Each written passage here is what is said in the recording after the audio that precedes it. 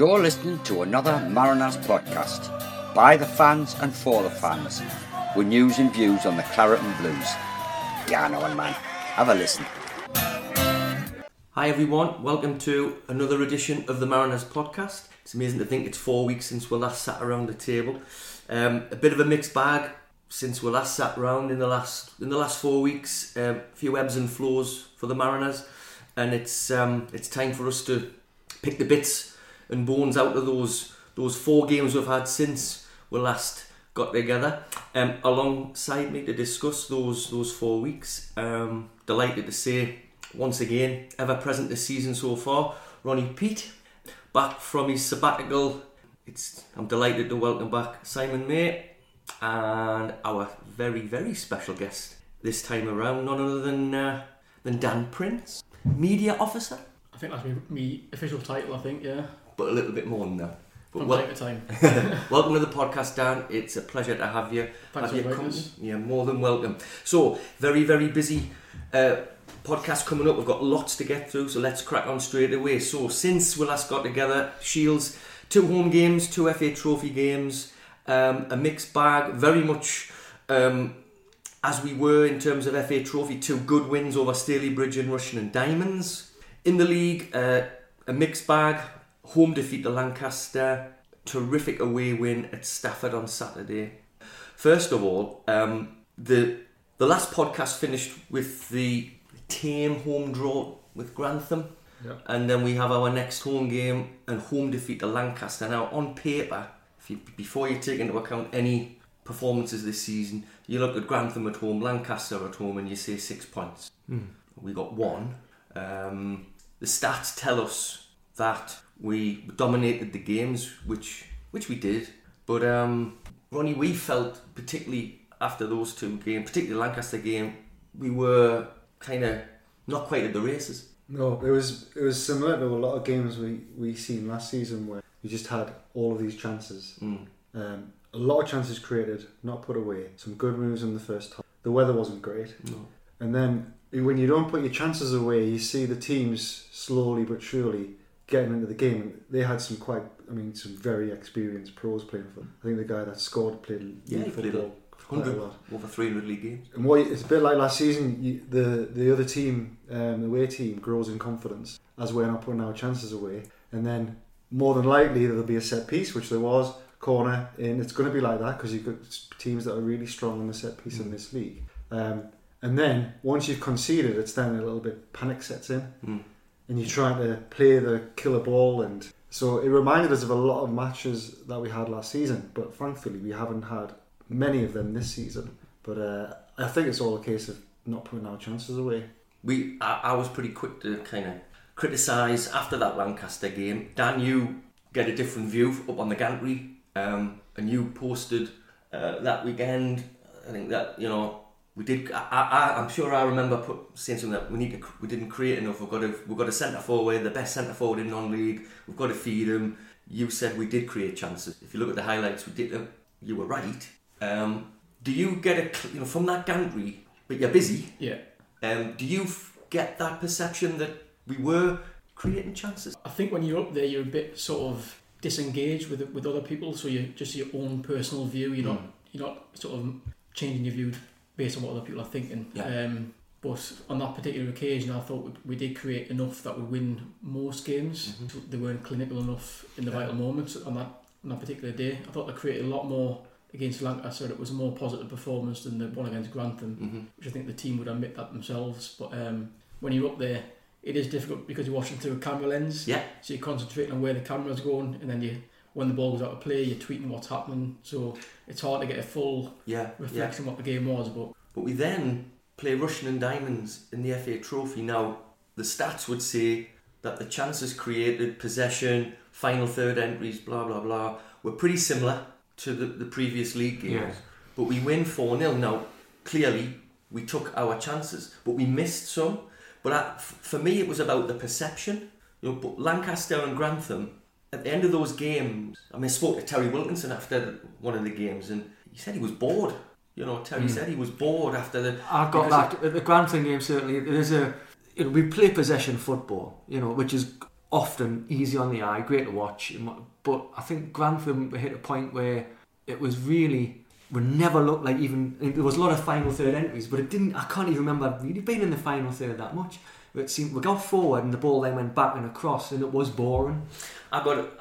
What got me was the fact that in the second half of that Grantham game, the person furthest forward on the left flank was Phil Turnbull. And so what I'm getting at is, in terms of perception, is against Rushden and Diamonds, I felt that the two fullbacks, their starting positions were 20 to 30 yards further forward than they were against Grantham and Lancaster. Yeah. Now, am I being kind of cynical in thinking that maybe were we a little bit cautious in the league games? Too defensive play, but the fullbacks clearly weren't getting forward.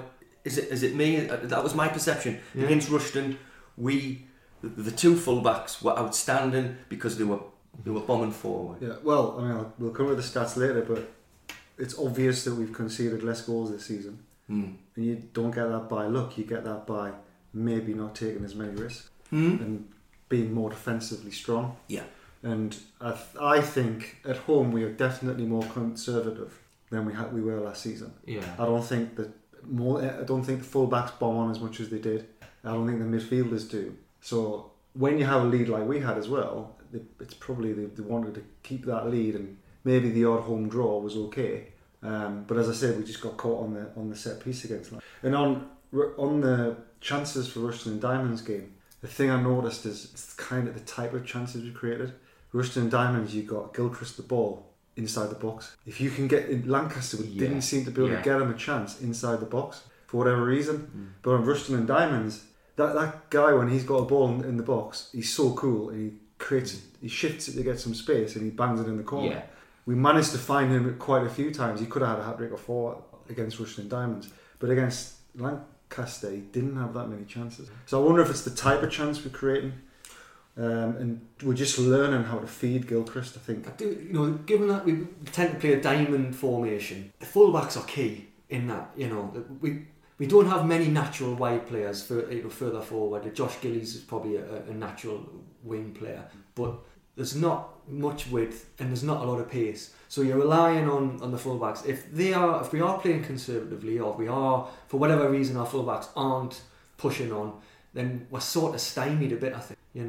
And I'm going to say a remark now, which some people may find a bit stupid, but I think I'm going to say that we're quite easy to defend against. Now that's coming, I know we're quite high goal scorers often, and we play great football, but if you're a good organised side with good players, I think we're more straightforward to defend against, because you know what you're going to get really. We a lot of nice passing across the pitch, and trying to play a little through balls in, but there's never any balls over the top in the channels. There's not a lot of pace, so if you can have 2 banks of 4 in organisation, you can have a go at defending against you. More often than not, we're winning games, so that's not a bugbear or anything. But I do think that, and I think there are going to be games. Grantham probably a case in point, possibly Lancaster, where we make it look very hard for ourselves, because we're playing against good sides. We must never forget that this level, this league, mad league, where everyone can beat each other. They're good players and good sides, and sometimes you just need that little bit more. So we're relying on the fullbacks. So the perception of players coming for fullbacks being further forward, it probably is correct.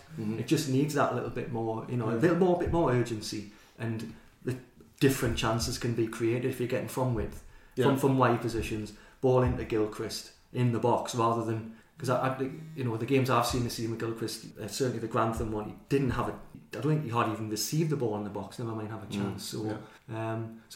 It sounds stupid, we're easy to defend against, but I think we can be if we don't play with the fullbacks bombing on. After the Rushden game, Dan, you interviewed Phil Turnbull, and I made a note that his interview was very, very honest, and he talked about how sideways we'd been playing against Lancaster and Grantham. Even he commented on that. Now, I'm going to I'm going to mention something that against Rushden we had a bit more urgency in, but a bit more energy and spark in midfield from Adam Thurston. Yeah. Because certainly against Lancaster, possibly Grantham, we had in midfield Turnbull, Briggs, Baxter and Lowe. So there's no real fast twitch Mobility. spark Yeah. there that a Thurston and or a Daly brings. And maybe that's where the lack of penetration came from, because they're all quality players, great players, but they all have their limits. Yeah. I think if I remember rightly in the Lancaster game, as soon as Thurston come on, he started to get behind the defence because he's mobile and he's willing to go there. And, you know, the others are great footballers, but you know, they're not the fastest and they're not the most mobile. Dan, when you interview the lads, clearly sometimes they have to do double takes and retakes and things. Yeah. Are they generally honest? Very honest, yeah. I can't think of one person who would try to mask something if they felt that the team didn't play well. They would say that. Phil Turnbull, who you mentioned, is one of the most sort of honest that you can find, I guess. Yeah, it was an enjoyable interview because you could get to the crux of the frustrations from the previous games. But I think he could also see that there were a lot of positives from the Lancaster game. It was just about refining the way that we were playing a little bit. Yeah. And it came out a bit against Rushden. But I think when we mentioned the Lancaster and the Rushden game, we should also remember that there's probably a little bit of a difference between the standard of those two teams. Yes. Not wanting to be disparaging towards Rushden, but I think Lancaster have a higher standard, so it was obviously going to be a more difficult game. And massively improved this season, haven't they? Massively. Yeah. They've done really well since I think the new manager came in around midway through last season, and they improved a lot last season and they've picked up where they left off this season. Yeah. People like David Norris in the team. David Norris is a great signing. Yeah, wow. They're going to be a good team if they've got someone like him in the team who's always going to score goals at this level. So I think they'll be one of those teams who are up there around the playoffs all the season. One of the newest lads that's come in, there's been some ins and outs. The in is Sammy Odelusi. We touched upon Sammy in the last podcast. So you missed that. You want, prior to having to miss it, you've talked about when we played I think Staley Bridge in the league. Yeah. And like to go to ground easily.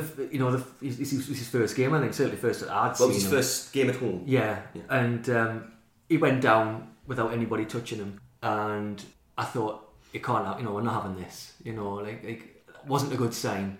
Certainly for us, we've fallen foul, I think, in the last year or two of sort of we'll call it simulation against opposition. So for someone on our side to be doing it doesn't look good. And I think I'm not going to ask you, Dan, to sort of like as an insider to make any comment on individuals, but I dare say was words sort of said to him, like, let's cut that out.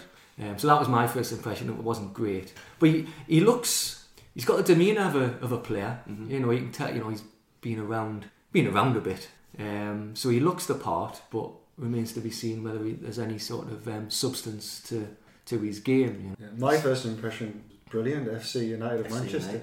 He came on. He looked powerful. He had the pace. He had the touch. He was getting stuck in. And you're like, we got ourselves a great player here. He got sent off, didn't he?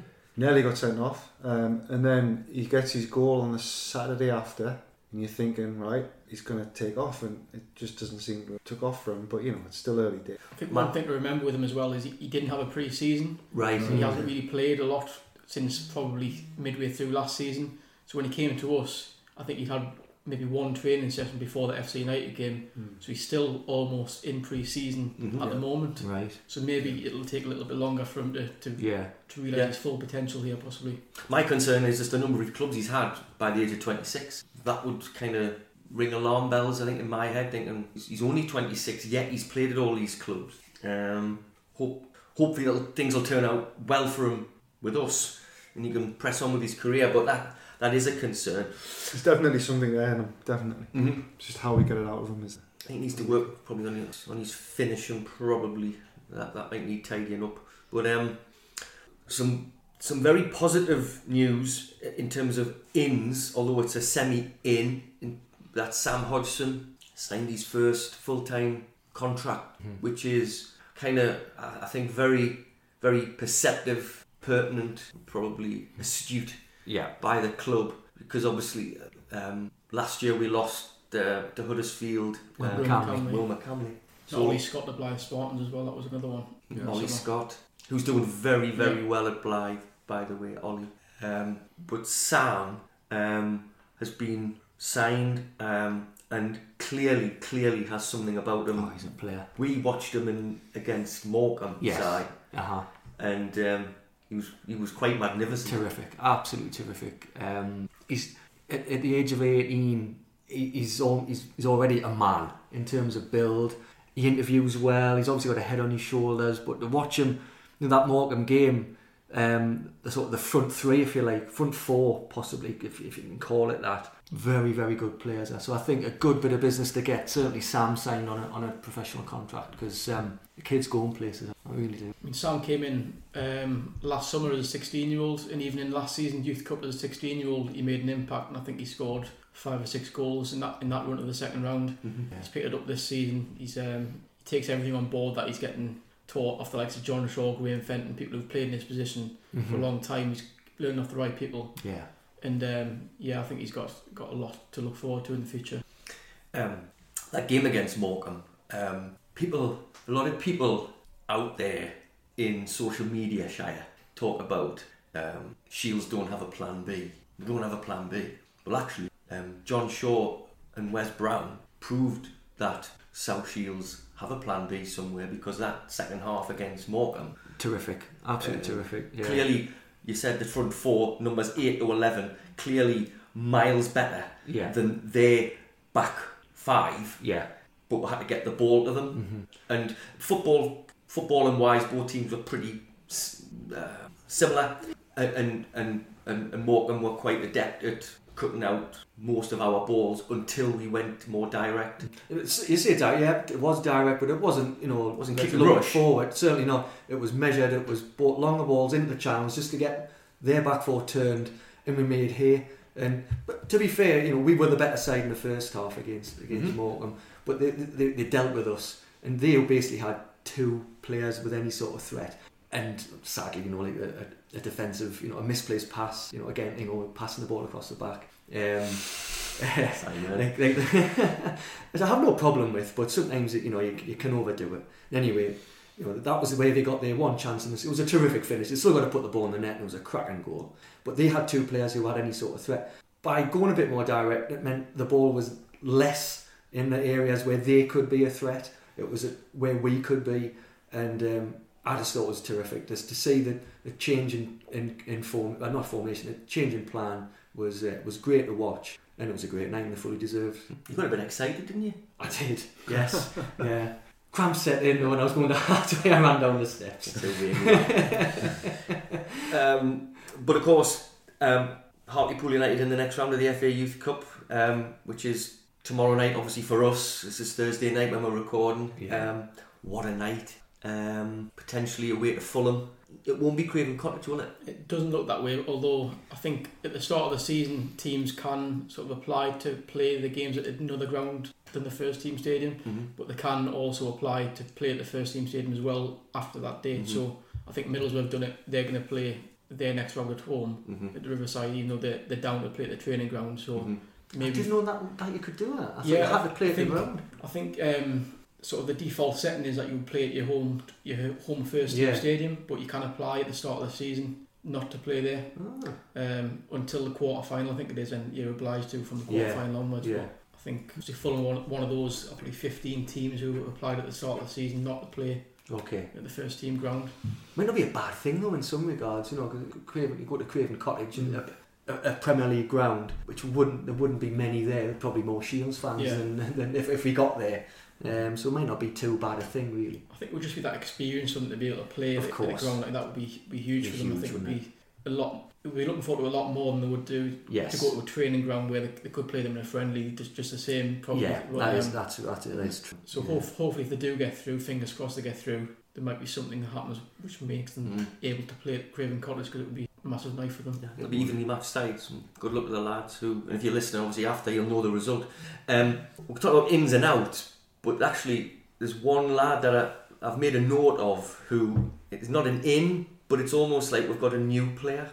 Dylan Morse. We've touched upon already in podcasts this season about the improvement in the back 5, but I've read a lot about his performance, particularly at Stafford last Saturday, Dan. Now, none of us were there, you were. And just look at the highlights. Nothing got past him. Just what was the defining factor, do you think, in that performance? Well, Dylan was obviously huge in that performance. It was a difficult pitch against a team that was quite direct. It had all the hallmarks of a banana skin, especially in the second half when Gary Brown had to go off. Yeah. That left us having to play, well, I think the change formation, they played 5 at the back in the 3 centre halves with Dylan, Blair Adams and Craig Baxter. So it was 2 players out of position alongside Dylan. And Dylan had to kind of marshal the back 5, which also included 2 really young lads on the flanks. So Kieran Charlton at left back and Jordan Hunt at right back. So it was a lot of responsibility for Dylan. And he stood up at the mark, as he has done over the last 4 years since he's been here. I think he's got more and more mature. His performances over that time, I think Saturday sort of personified how far he's come, really, that he was able to marshal defence the way that he did. It's amazing. It's almost like he's grown 6 inches as well in height. Yeah. And he's got wider. I think earlier on this season we said, I think the fact that he's now a professional, I think in his own head he's probably thinking, I'm a professional and I'm going to do this and I'm going to do that. And, he's just grown in stature. Because even last season without Shorty, he was a different player without him. Oh yeah. And this season he's a different player, and Shorty's never been there. He's not getting bullied as much off the ball. No, as he was. He's far stronger. And this match that we just talked about will be absolutely brilliant for him, because that'll get his confidence sky high. Because he's proven to himself that in a game like that, banana skin, bad pitch, playing with a defence that's not normal, that he's marshalled that and he's done the business. I think he'll go from strength. The first half of that game, obviously looking on, like watching your Twitter feed, etc., it appeared that we were pretty much in control. And it was a very, very good first half performance. Yeah, I think once we got to grips with the conditions and the pitch and the opposition, we sort of came on top from half an hour onwards. We were really on top.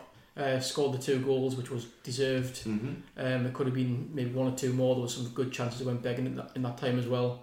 It was more difficult after the break, which you find quite often in this league when a team regroups at half time. They're often a different team in the second half, and that was definitely the case. They got the goal, got the tails up, then Gary went off the different back 5, and they kind of tried to get on top of us in the last period, but obviously Dylan in the back 5 stood firm and managed to get through a really important 3 points. Yeah, massive. It is. Like I've said before, this league, any away win is massive.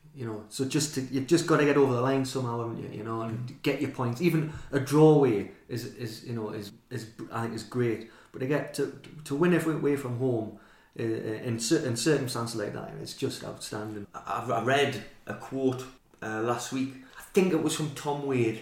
Yeah.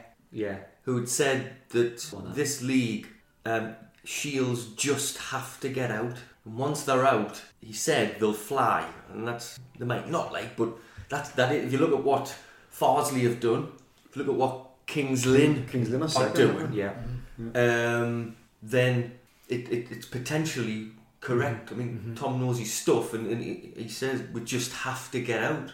Because we've said it before, there's teams in the league who've been there for 30 years, just kind of get out. No matter what, just kind of get out. I think there's one telling thing about the last 4 games, and I think it's going to be crucial going forward. Is Gilchrist is now back from injury, and he scored 4 goals in 4 games, so he's on a run. And I think players like him, when they're on a run, his quality, I think he's going to get goals, a lot of goals. I think as well, I think another key factor is Lee Mason. He continues to. He's the one for me. He's the one player who just has many facets. First and foremost, he's bloody difficult to shift off a ball. We've touched on his build and everything before, and I'm not going into that. But he's just an outstanding footballer. If we can get him fully fit for most of the rest of the season, Gilchrist will get lots of goals. We will fly, because Mason's just outstanding, and I hope he continues. To get on the pitch. My man, he's your man. And he started on Saturday as well. It was his first start in quite a while, I think, and he was very good in the first half, holding the ball up, bringing others into play. He looked like the back to the Lee Mason that we all know. So if he can continue that, then I think he's a massive player for us. Wonderful. We've lost a wonderful player since we last got around the table in David Foley. Who for personal business reasons has decided to call it a day. He leaves some amazing memories for all of us, really. Yeah. But also for himself, he's clearly stated, you know, he's got some of his best footballing memories. It was a second chance at the career for him, wasn't it? You know, come to South Shields. He's left a massive mark on the club. If you look back at all the Wembley, all that, the run to Wembley and at Wembley. But the season before, he was the focal player up front. Absolutely brilliant. him and Gav together. Yeah. In that Northern League First Division season when they were both fit, Flying. unplayable. Yeah. It's great to watch when they were all on fire. Yeah. At times it was a front three of Gav Cogden, Dave Foley, Carl Finnegan in the Northern League. I mean, when you look back at it was crazy to have that. That's absolutely ridiculous. Player in that league. And at that time, out of the three, I thought Carl Finnegan was the worst. And it's ridiculous to see. And you look behind him, Julio was in midfield, Wayne Phillips, you know, it was, Wow. I know. Robert Briggs, it was an amazing team at the time. Obviously it's continued to develop since then as well, but obviously David Wiki came in, I think it was the first summer we came back to Mariners Park. Yeah. There was a few question marks when he first came in because he'd been out of the game for a year and a half or so. He had injuries in the past and people weren't sure whether he'd be able to hit the ground running, but he really did. In that second season he just caught fire when went on the run to Wembley and he scored those 2 goals at Wembley. It was an amazing season. I keep saying it, but it was that night at Morpeth when Gav had come back from injury. Gav wasn't playing on the Saturday and the two of them ripped Morpeth apart. Yeah. And Gav wasn't even fully fit, but it was just incredible to watch. And I think it's fair to say that since he's come back from Spennymoor, it hasn't quite been the same. I think that year where he didn't play much football, No. and I think that's probably took its toll in the end. And I think the difference, you could sort of measure the difference between the two periods he spent at the club. The Wembley game, for example, you know, it was case in point of where he used to just pass the ball into net. mm-hmm. It was cool, calm, got a chance, and he stroked into net. Since he's come back from Spennymoor, but you know there have been some great goals. Like the North Ferriby goal is the big one, but he started like sort of slashing at his chances. He's snatched at them, and you know he's hitting the goalkeeper. He's missing the target. Where before he'd have just passed in at the corner of the net. And I think the pressure, of course, and everything like that, and just I think that time away just did take its toll in the end. But he does leave us all with brilliant, fabulous. And to see him actually the first home game after he announced he was there in the stand, and that's great to see. The other out is Liam Connell on loan to Darlington to the end of the season. Kind of guess that might be it for him as a Shields player. You don't know, obviously, because Miles Boney's only on loan to the end of the season as well. But it seems to have gone really well for Liam at Darlington. Fans' favourite. There seems to be a recurring theme. He's a Shields fans' favourite. Goes to Darlington fans' favourite. We've all got our opinions on him. You know. I wish him really well. You know, I think Liam Connell's a very, very good. He's an outstanding step 5 goalkeeper. I think he's a good step 4 goalkeeper. My opinion, step 3 may be a step too far. He's now at bloody step 2, which is like just puts my theory to you know into a cocked hat really. But I wish him well. I wish him really well. I think everybody would echo that as well. One of the other ins, a really positive one, Savaloy Dips. Savaloy Dips at Mariners Park. Seriously though, I think it's a very, very good move. Not because it's Savaloy Dips, it's because it's engaging with Dixon's, which a South Shields based business. It's about time that we did that sort of thing in my view. There are Shields based businesses that I don't think have had a big kind of presence at Mariners Park for whatever reason. But Dixon's is one of the big ones, and it's a good one to have. My view is places like Minchella's, you know. Yeah.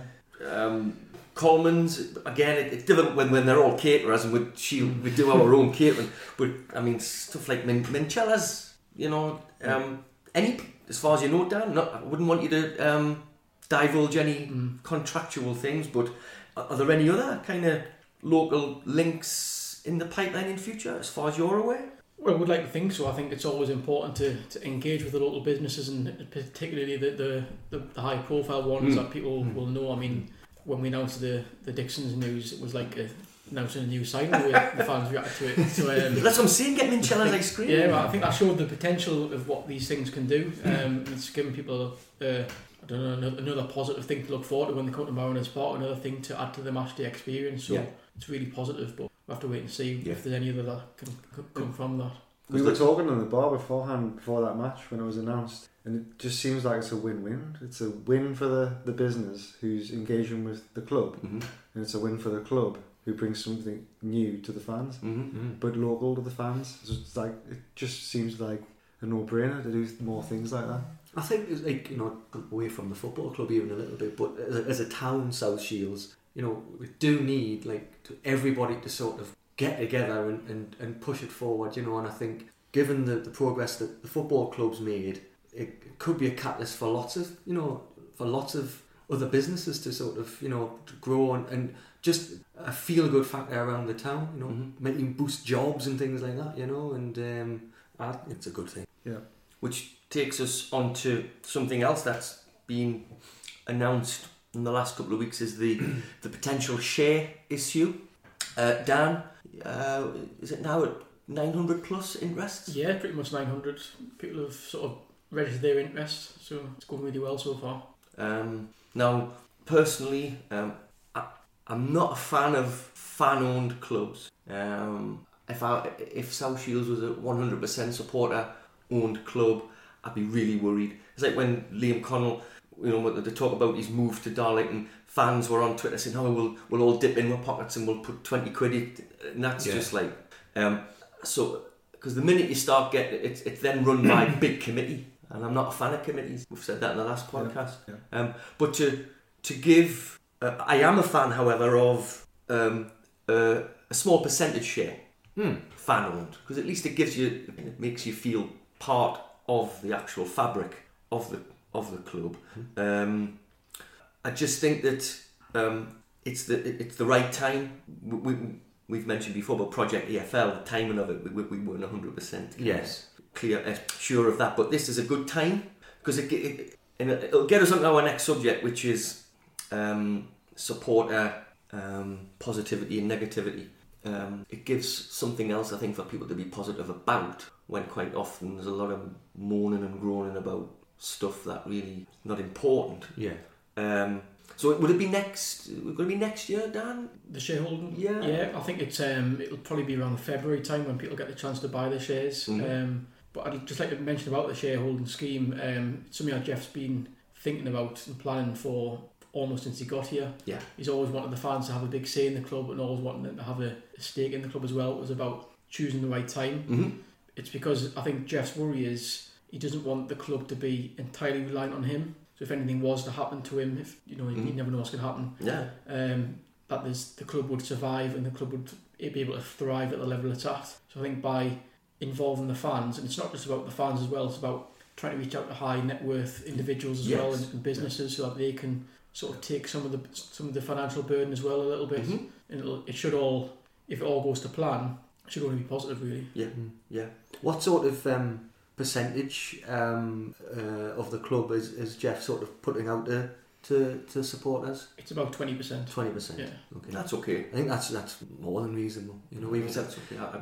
there were some German clubs on there where it's a 51-49 sort of thing, which again is not bad, but when I think it's good to have supporter input, but let's keep it to a reasonable level. I like something to have a figurehead. Yes, you've got to have always. It You need it. Because the minute you go from figurehead to committee, you're wide open. Because that's positives. There's been a lot of... It's just Simon got overexcited in the Youth Cup match. I wonder how excited he would be if he put some shares on. Oh, goodness me. You'd pull a fetlock. You'd have more than just a corn on his toe. Career over. But of course the positives, there's negatives as well. There's a lot of... On the forums, there's a lot of moaning. You read stuff after games and you read stuff. I'm glad this hasn't been something which people have suddenly thought it's something else to moan about. Because normally the more you give people opportunities to have, the more you're opening yourself for moaning. Perhaps we will need to wait for prospectuses to come out and things like that, because there will be a moan.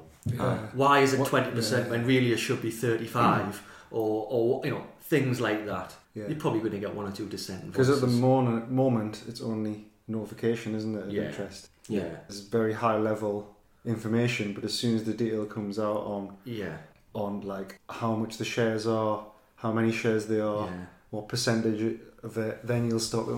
If 20% of the shares are worth this, then the club's worth that. That's what's going to start. What if someone can't afford? Yes. Oh, for goodness sake! Well, it tells you if you want. You can. Well, when you register your interest, how much you think you're going to be able to. Yeah. Have you done it? No. Have you done it? Yeah, I've done it. Did you pass the test? I think so. Yeah. Or is it like the EFL sort of rating proper? No. That's actually proper person's test. No, that's what you do when you want to buy shares. Oh. You've got to make sure that you know what you're doing when you're investing your money. Okay. Do you know what's going to happen to your money? Right. Okay. I get it. Yeah. Okay. Yeah. Anyway, let's get back to Mariners. There's a lot of naysayers about stuff that goes on match days. We talked about the alliance in the last podcast, and mixed reaction. We've all got our own opinions on things. But a supporter prior to the last podcast mentioned to us about supporter dissatisfaction with the queues in the bars and beer, the speed of service, the length of the queues, and what the alliance membership cards were sorting discounts and the new cups having to pay, that sort of thing. It's just everything adds up to making the queues longer in the bars and that sort of thing. I wonder if it would be pertinent for those discounts, which a lot of supporters are very, very positive about, to maybe be available at either one or two particular bars rather than all of them, to stop a potential bottleneck. I don't know, but some supporters won't like that, of course. We see it on social media. Dan, you're at the club, you're at Mariners, you're there on match days, you're there day in, day out. Do you hear those dissenters? Do you feel that? I can't really avoid it, to be fair, with my job. Because pretty much every message that comes into the club comes through me in one way or another. So right. I see every Facebook comment, I see every Twitter comment, I see every email, and a lot of them do come in. But I would like to say that the vast majority of them are overwhelmingly positive. Yeah. It is just the odd comment that comes through which is negative, but I try to look at it in a different way. I try to try and take the positives out of those negative comments and see if there's anything that we can realistically do to help those people if there is a genuine issue. So, but the things with the queues at the bars, I think it's really, really difficult because I think we do all we can to alleviate those queues, but you can never tell how many people are going to come to a game. Some games are busier than others. Yeah.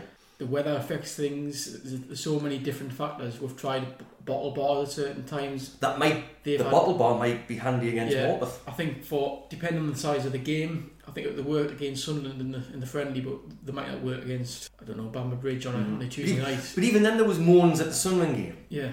You can't please all of the people all of the time, and there are just some people in life who, the slightest thing will just put them into to apoplexy, and if you go to the match at Mariners and you get there sort of half an hour, 20 minutes before kick-off, and you're struggling to get a pint, and that spoils your match day experience, well, give your head a shake, man. That really spoils your day. You've gone to watch your club, We're all like a pint, some more than others. But so I'm not a person who I'll occasionally be there after a match, but generally I go straight after the game. Yeah. But that's when you're at games. That's what I'm at. Yeah. Not helping your corns and that. Yes, indeed. So but to me, what I see at the games, when before the match, after the match, I never really see any problems getting served. Like queues or anything.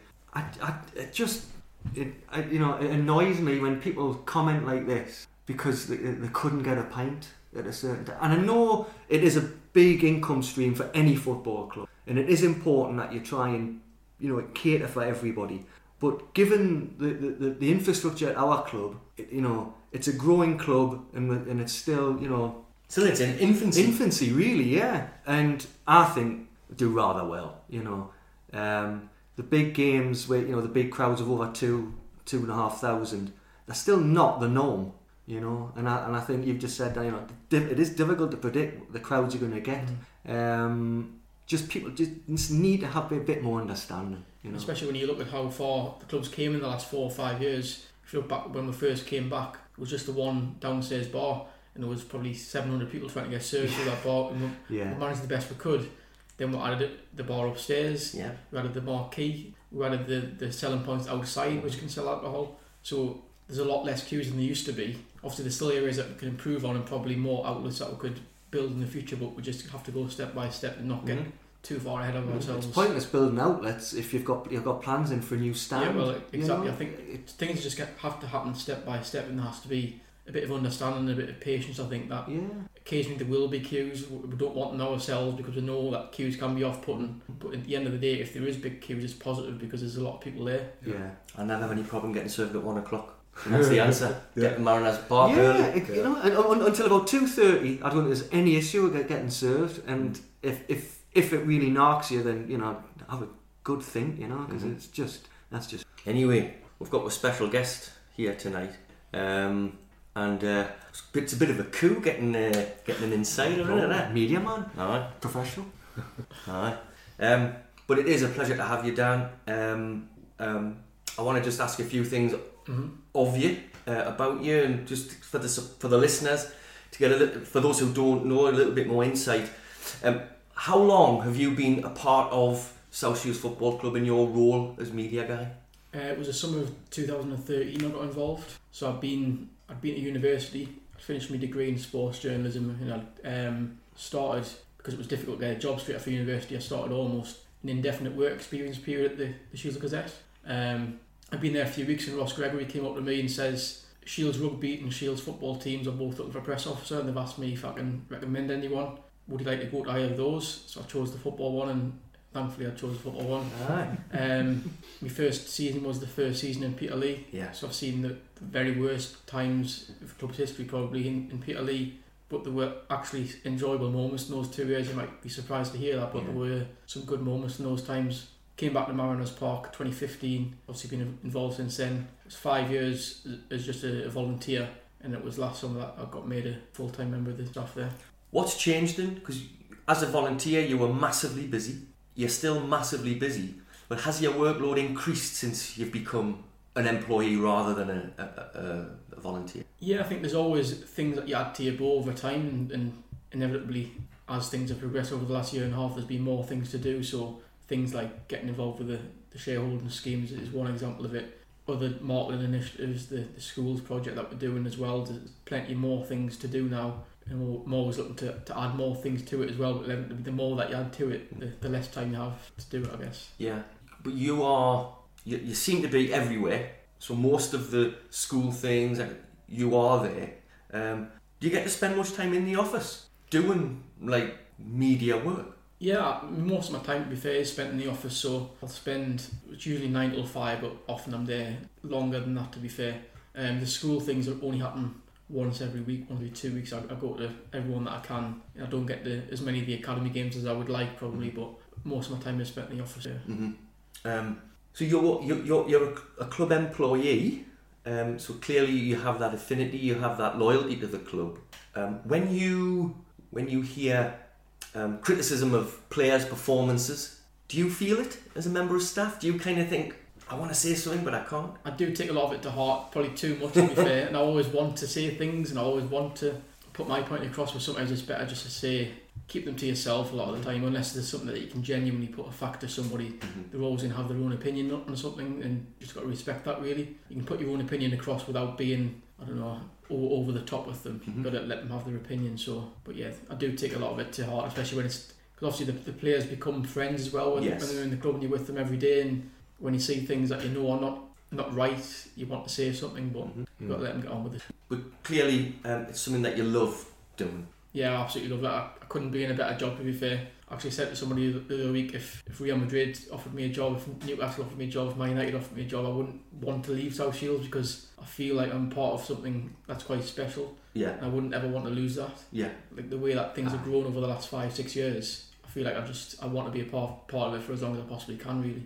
And without you, I mean, you don't have to divulge information, you know, that but are there any plans with regard to your role that, you know, coming up in the next few months, do you foresee any new things coming into your role with the share issue, with the club? You know, because it's almost a professional club now.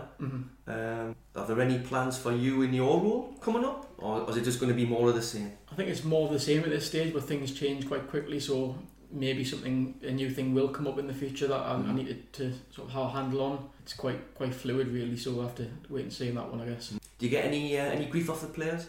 No, they're quite good with me, to be fair. Obviously, you get stick from time to time. I guess everyone does, but no, they're a really good set of lads. Well, that's because you edit the highlights, right? Yeah. So you didn't like them, you turned them on the highlights? I won't mention names, but there was one instant early in the season where a player asked me to leave something out of the highlights, and I said, well, I can't leave that out of the highlights because it's a pretty important part of the match you've just played in. I can't take it out. And he was like, oh. It's like an own goal, I isn't it? understand. Well, I won't go into what it is because it would make it obvious. Right, let's get home. Mariners TV, we'll work it out. But yeah, the players were all great. I think one of the things that John Shaw, Lee Pick and Graham Fenton, everyone prides himself on is that every single player in that dressing room is pulling in the right direction. There's never been a bad egg in the dressing room over the last 3-4 years. Just a great set of people to work with, really. Given, you know, like in any field of work, that's quite a statement, that really. There is normally in any team a bit of a bad egg, isn't there, or someone you'd rather not, you know, socialise. That's why I like being self-employed, because I don't have to be looking after a team of 15 where you potentially got one or two. That's astonishing. That really. I think it says a lot for the way that Lee and Graham have instilled that in the dressing room over the last 3 or 4 years since they've been there. John Shaw as well as captain's a key part of that as well. I've spoken to him quite a bit about this, and he says that at every dressing room that he's been at, there's been one or two who might upset the apple cart. It's inevitable, isn't it, really? But at Shields, kind of his attitude is that if there is a bad egg that comes into the dressing room, they very quickly become a good egg because of the people that they're around. So that's just the way it goes. I think incidents like the bike that they bought for Jack Lewis last year, but when he had his bike stolen, the players chipped in. That got a lot of publicity, but that was just probably one thing that they would do. There's a lot of other things that would go unnoticed. They're just a great set of lads. Lee and Graham, interview after every game. Have there ever been moments where, after a particularly either bad performance or bad result, I don't want to do this? I think there's always that little bit of anticipation before you go into an interview, because you don't know what the mood of them is going to be like. But I tend to give them a little bit of time to gather their thoughts, because you don't want them to come into an interview and say something that they might regret. So you give them a little bit of time, but you can sort of sense the mood straight away when you walk into the room. Actually, I interviewed Lee after the Lancaster game that we mentioned, and that was probably one of the most positive interviews that he's given over the whole time at the club, because he was really pleased with that performance. Despite the result, you could see the positive signs that were there, and it's probably been borne out in the last few games that we have scored the goals that we've probably maybe deserved. That Lancaster game that just didn't fall for us. It goes back to perception about the starting position of the full backs, blah blah blah. But when I travelled down with you to Grantham in February. That was a difficult night in more ways than one. But I just noticed how quickly you were interviewing Graham after the game, and you just said there that you give them time. But in real terms, that was within 5 minutes of the finish of the game. I mean, sometimes if they want to gather the thoughts, they might come to me and say, "Look, give me a few minutes. I just want you to think about what I'm going to say." But on certain occasions, they just want to come straight out. They know what they want to say. So if they're in that sort of mindset, then I'll interview them straight away. But yeah, that Grantham game was. It's not one we'll look back on fondly. It was one of those. That was a difficult night. It was awful. Long trip Tuesday night, pitch with a running track round it. Shows you had to get off the bus at the last minute because the little one was poorly. Yeah, that was another factor. I mean, it just shows the challenges that non-league footballers, particularly from the northeast, face when they have to travel to these games on a Tuesday night. We've potentially got one next Tuesday in the FA Trophy. We might be going to Stourbridge on a Tuesday. That's crazy. By the looks of it, if it is Stourbridge, we'll be back at 3 o'clock in the morning. But fortunately, with the new hybrid model, most of the lads are full time. So fortunately, they won't have done a day's work. They'll have rested but there's still that percentage. Probably about 50-50 to be fair. So the likes of, obviously, I don't want to miss anyone out, but the likes of Craig Baxter, Gary Brown, Phil Turnbull, the likes of them. Briggsy, yeah.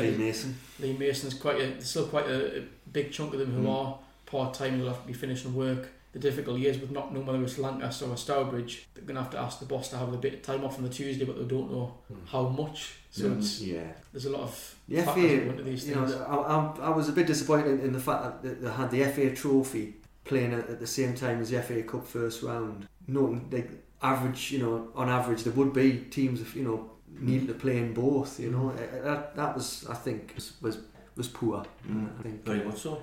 One or two clubs are going to have fallen foul of it. But Dan, thanks for agreeing to come on. It's fine. Been great to have you. When I asked you, were you thinking, what's he after? No, I was looking forward to it, to be fair. I've always enjoyed listening to it, so to be honest, blimey. Yeah, I'm an avid listener, so but up again. Aye. But no, seriously, thanks very much for joining us. And we now look forward to end of November, beginning of December, and we look forward to Morpeth. Massive game in more ways than one.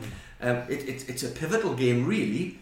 Morpeth have got catch up to play. They're in the position we normally are because of cup exploits and things.